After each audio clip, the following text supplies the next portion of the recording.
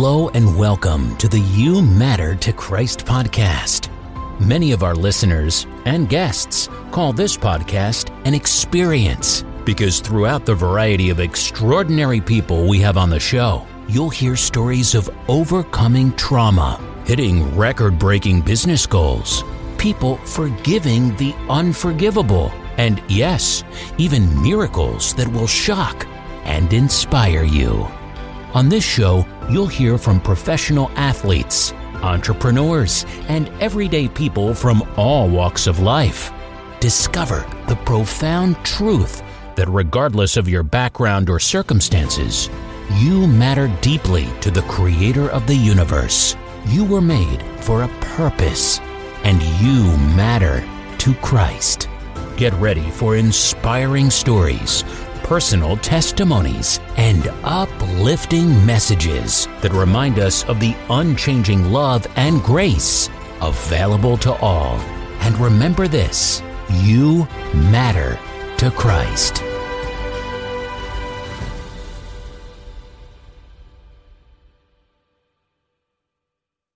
Welcome, everyone, to another episode of the You Matter to Christ podcast. Today, I'm with a new friend that I met in the last few days, and I'm very excited to have her join the call. She's in the Virginia area, about 2 hours, if I recall correctly, from Washington, D.C., and has actually been to the Museum of the Bible multiple times. We'll talk about that later. Barbara Brehon is with Favored by the Father Ministries, and her title is Visionary Servant Leader. So I'm very excited to have you on the call today. Barbara, thanks for being here. It's a great pleasure to be here, Chad. I will say at the very beginning that Pastor Barbara has written a few books around intimacy with God. And I think that's a very important topic because a lot of people in today's world are kind of struggling between religion versus relationship. And I have a feeling when the book comes to my house that it will help me understand. Now, I don't think those two things are mutually exclusive because when you do go to church on Sunday, it helps you foster that relationship. But certainly I'm excited to dig into the book. So before we dig in, I'd like to ask the question that I ask of all my guests. And that is, if you rewind the tape of your life and go back to age 5, 6, 7, some of the first memories that you have, what was your thing? What was your passion in life? Where did you live? Tell us about those days in the life of Barbara Brehon. Well, in the life of Barbara Brehon, it was very quiet for me. I hardly remember those years. I sort of kind of existed. I'm the fifth of 5 children, and we lived in a housing project in urban part of Virginia. And so I don't really remember a whole lot of anything but basically existing. But I do remember watching my mother sewing. It was fascinating to me that she could create the things that she created out of much of nothing. And we always had whatever we needed when we needed it. So I learned to sew at a very, very early age. And she used to make all of our own clothes. She made various things around the house and things like that. And I remember, of course, being the youngest of 5 siblings. All of my siblings were in school before I was. And I was always fascinated with learning and knowing new things and knowing how to read, even when I wasn't in school yet. And so when they were doing homework, I would be somewhere nearby so that I could listen and learn the things that they were doing in school. And ended up not even going to preschool or kindergarten because I was ahead of the folks around me. And I actually started school for the first time in first grade and was ahead of the folks in first grade. It was like, okay, so whatever this is about, I was homeschooled before I even know that was such a term. So these days I know that term, but school and those kinds of things, anything around the house in terms of just living, existing. And I didn't realize those things as being important things to fostering relationship with God until my older years in terms of being saved and living a Christian life that has such value. When your mom was doing the sewing, did she have one of those machines where you'd push on it with your foot and it made the noise? It was an electric one, but everything was definitely, she would spin, not to crank it up, but you'd have to do everything manually back in the day. And so, yeah, that's the kind of machine that I learned to sew on. Wow, that does bring back some memories there of my own. And my wife was raised in a family with 5 sisters and a brother, and she was right in the middle. So the exist part I can kind of align with and understand what you're talking about. What changed when you then went to later years, your teenage years, you go to high school, form some friends? Like, what did you notice as you moved from early childhood into your teen years? Well, for me, because of my age, that was a turbulent time in our country. And I lived in a particular neighborhood where most of the people like me did not live. And I literally did that reverse thing. And I got bused back to the neighborhood that I originally was in. And so I didn't know a lot of people at the school.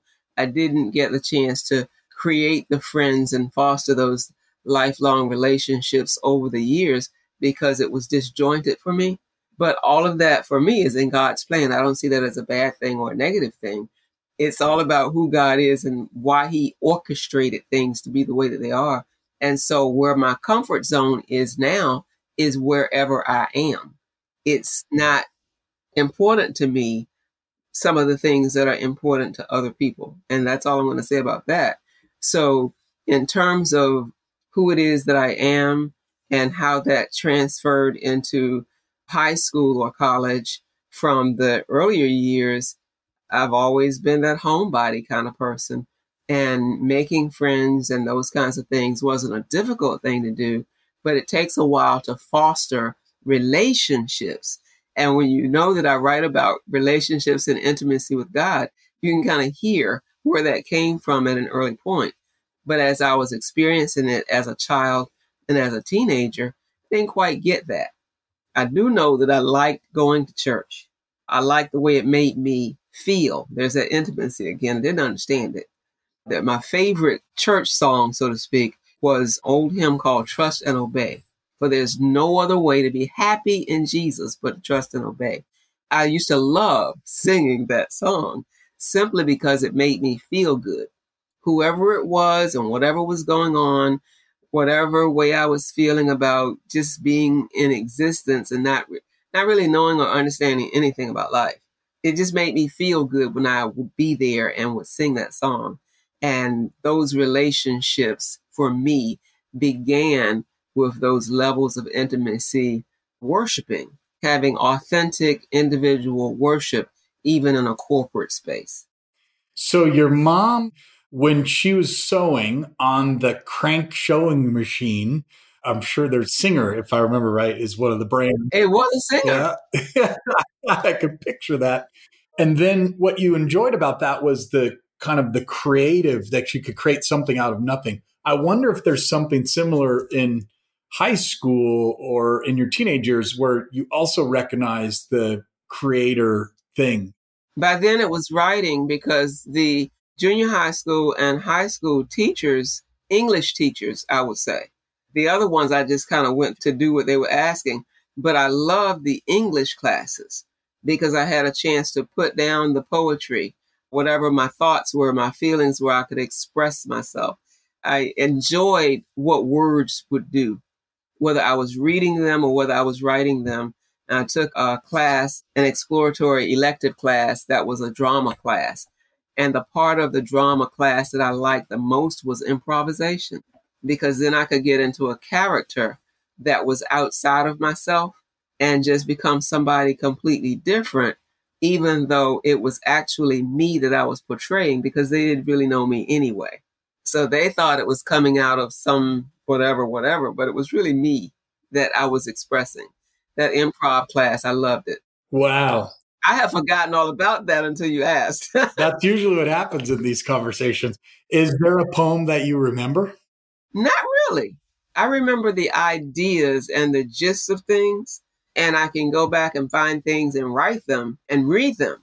But to remember the things, not necessarily. That's not my gift. There's one short one now that you caused me to remember one, and it's very simple. And it's the challenge of life you thought you'd won, but without love, life's just begun.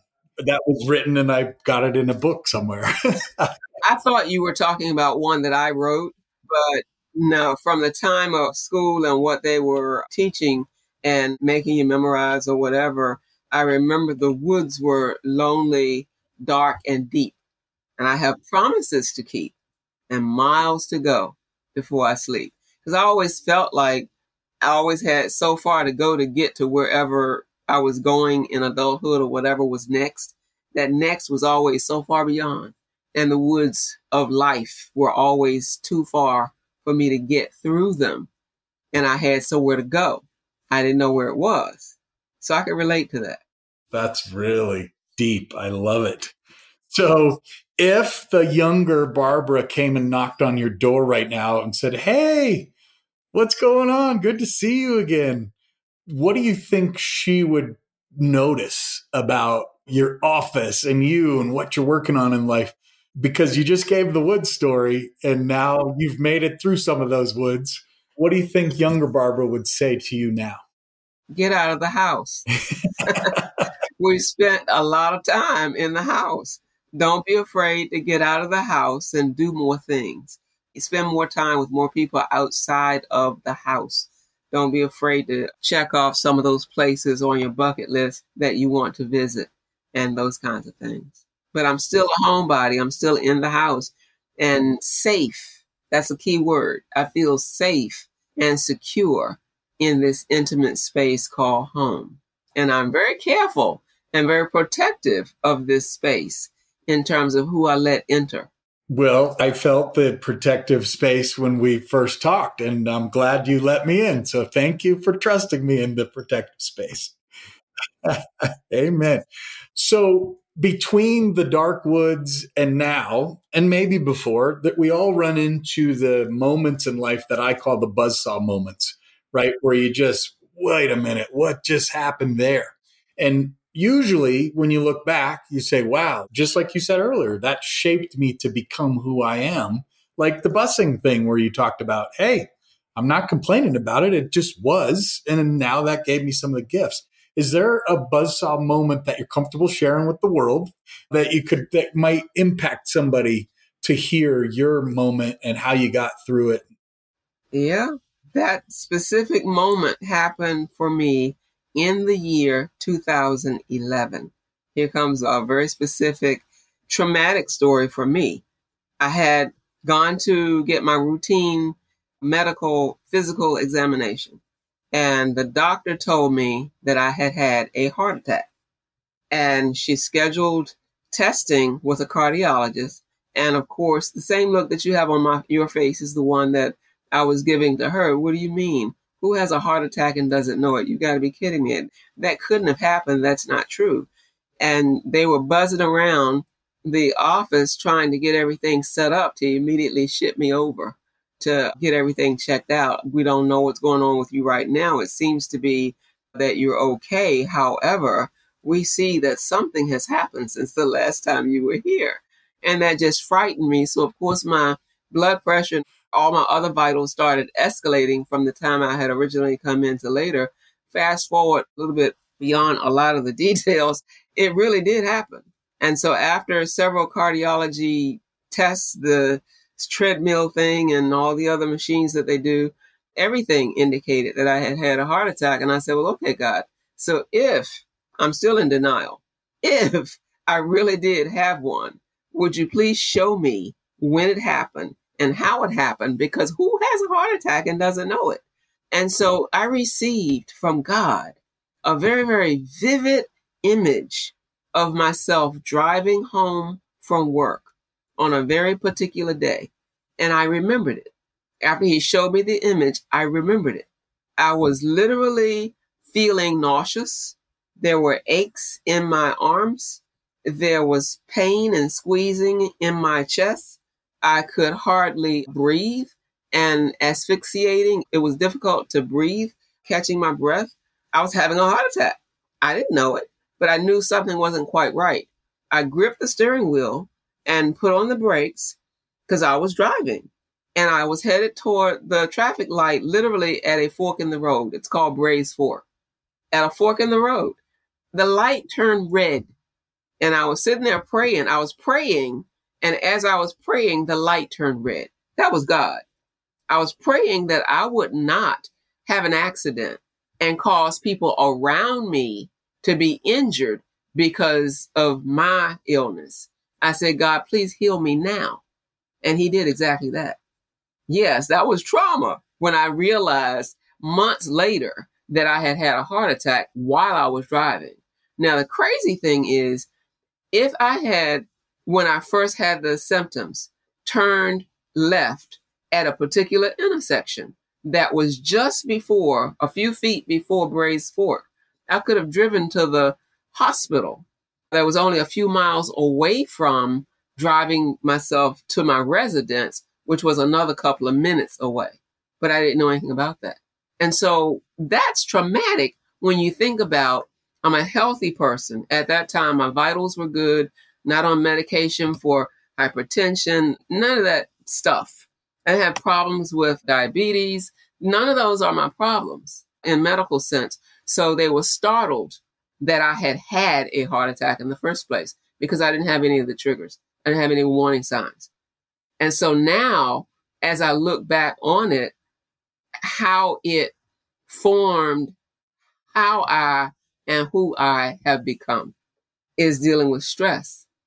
I had internalized exactly what the stresses were and refused to discuss because of the nature of them.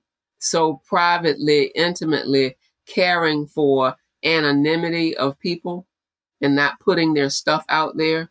I can't tell anybody this because that's a confidentiality thing, but it was building in me and it stressed me to a heart attack.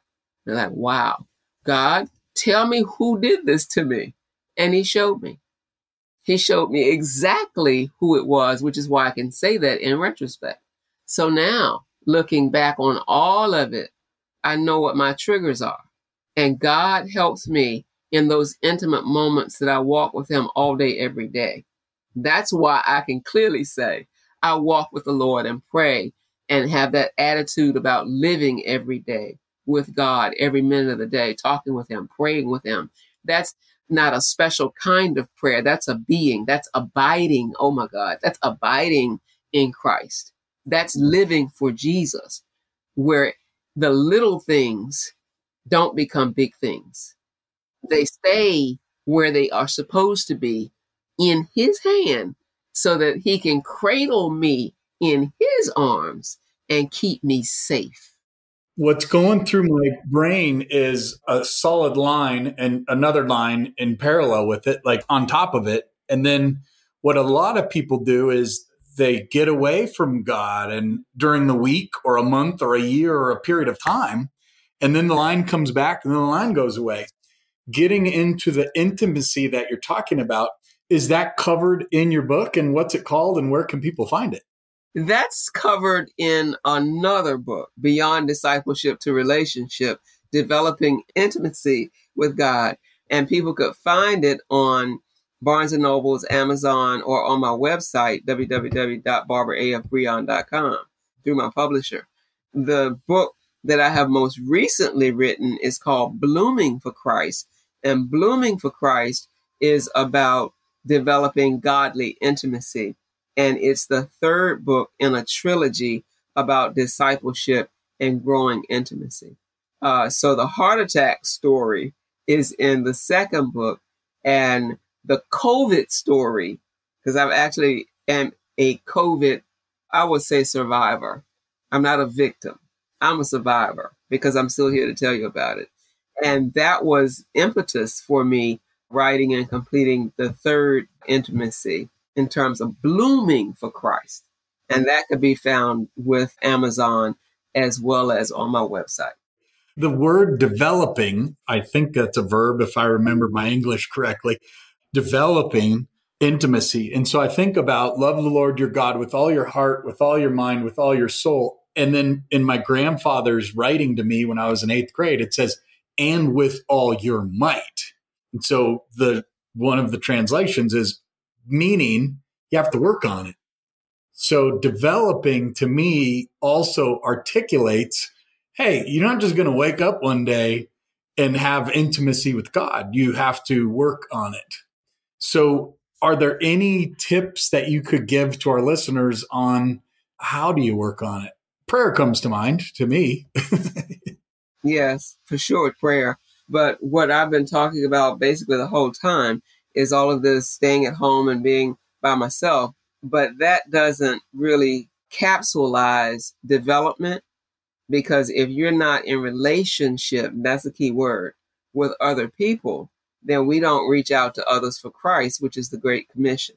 And so the tip is to be aware of how you are interrelating with other people in that moment by moment, not just when you're praying over your food, not just when something horrible happens, not just when you're praying about illness or something catastrophic, but every moment of the day, you can breathe a simple breath and pray to God, thanking Him for it.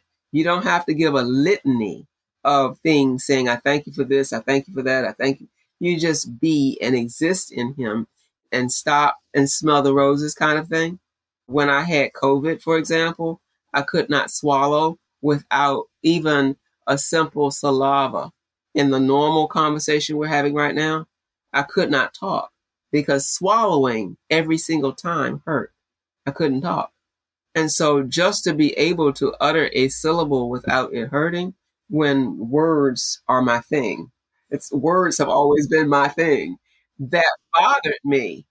And so that helped me to have those conversations. So for listeners, don't think that your prayer life has to be a certain posture or certain words. It's your attitude toward communicating with God. Curtis Lofton went through COVID, as did I. And Curtis is an ex-NFL player. And he just talked about this on Monday. His voice went out for 3 months.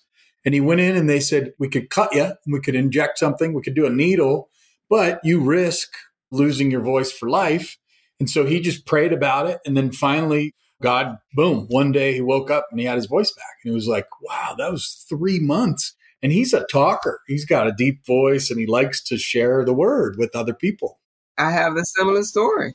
I promised God that there's a song that came to my mind, a whole thing about words and how important they are. Lyrics, stand upon the mountain and magnify His name. Zion is calling me to a higher place of praise. God just wrapped me even closer to Himself and was helping me to understand that on the other side of this thing, I would have more to share with Him, and thus the book, more to share with Him on various platforms, stand up and proclaim His name. And so I've developed a ministry app. Who knew that I would do something like that? Favor by the Father Ministries now has an app where people can go on it and do daily Bible studies. And I write devotionals every day and all of that. Various platforms. But the very first opportunity that I had to speak or whatever, I still had COVID. And a friend had asked me, pastor in my area, asked me if I would deliver a message to seniors on a telephone conference line. I told him yes.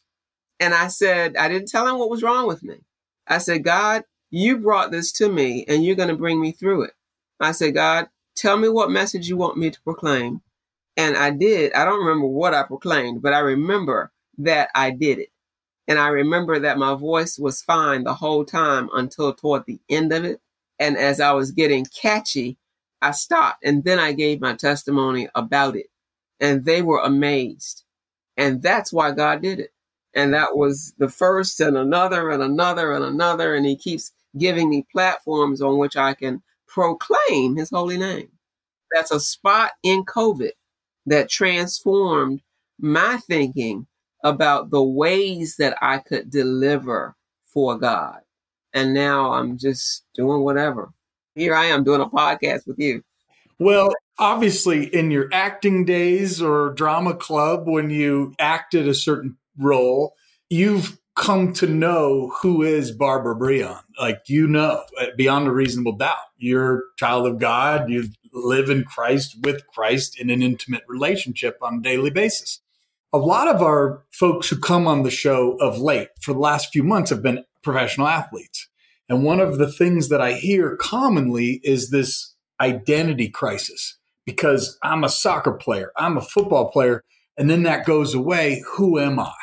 Is there anything that comes up for you through the books you've written, through your life experiences that you could share if you're sitting down from a pro athlete who just feels like they lost their identity? What could you share with them that might change their perspective? The whole title of the last book, Bloom for Christ Wherever He Plants You.